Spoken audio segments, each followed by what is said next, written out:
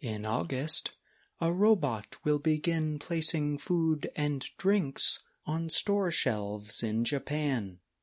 This is a test that the robot's maker hopes will create a wave of automation in retail stores. Automation is the process of using robots or computers instead of people for some jobs. The manufacturer of the robot worker is a Tokyo-based company called Telexistence. Following the test, store operator Family Mart says it plans to use such robots at 20 stores in and around Tokyo by 2022.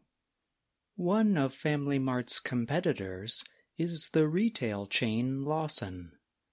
That company will be testing its first robot in September, according to Telexistence.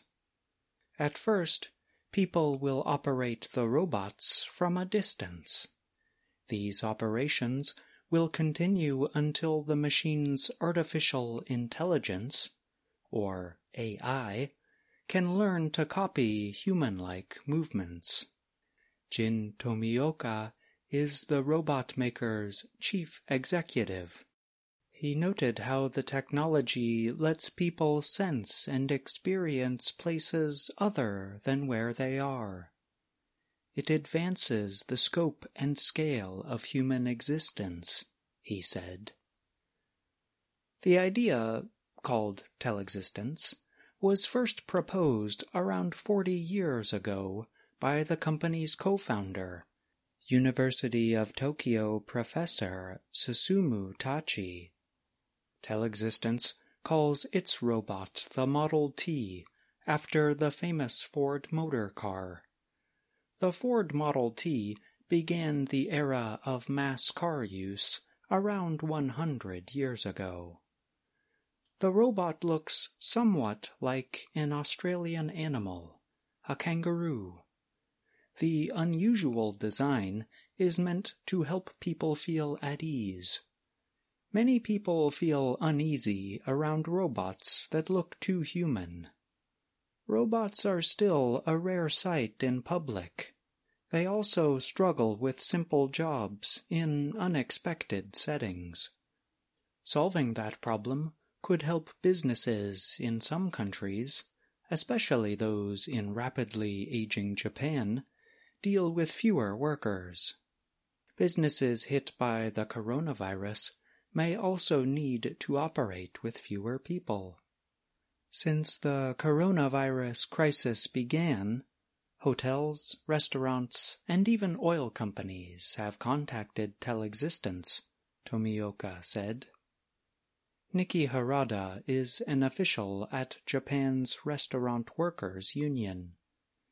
It's difficult to tell now what impact robots might have in restaurants. It could mean fewer people, but it could also create new jobs, Harada said. Although Family Mart will still need people to control its robots, operators can be anywhere.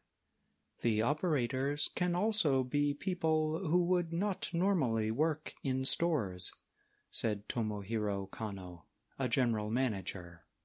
There are about 1.6 million people in Japan who, for various reasons, are not active in the workforce, he said. Takeo Kanade is an AI and robotics scientist at Carnegie Mellon University in the United States. Kanade joined Telexistence in February as an advisor. Future Telexistence robots could be used in hospitals so doctors could perform operations from a distance, he said. However, he added, it might take another 20 years before robots can work in people's homes. In order for robots to be really usable at home, he said, we really have to be able to communicate. I'm John Russell.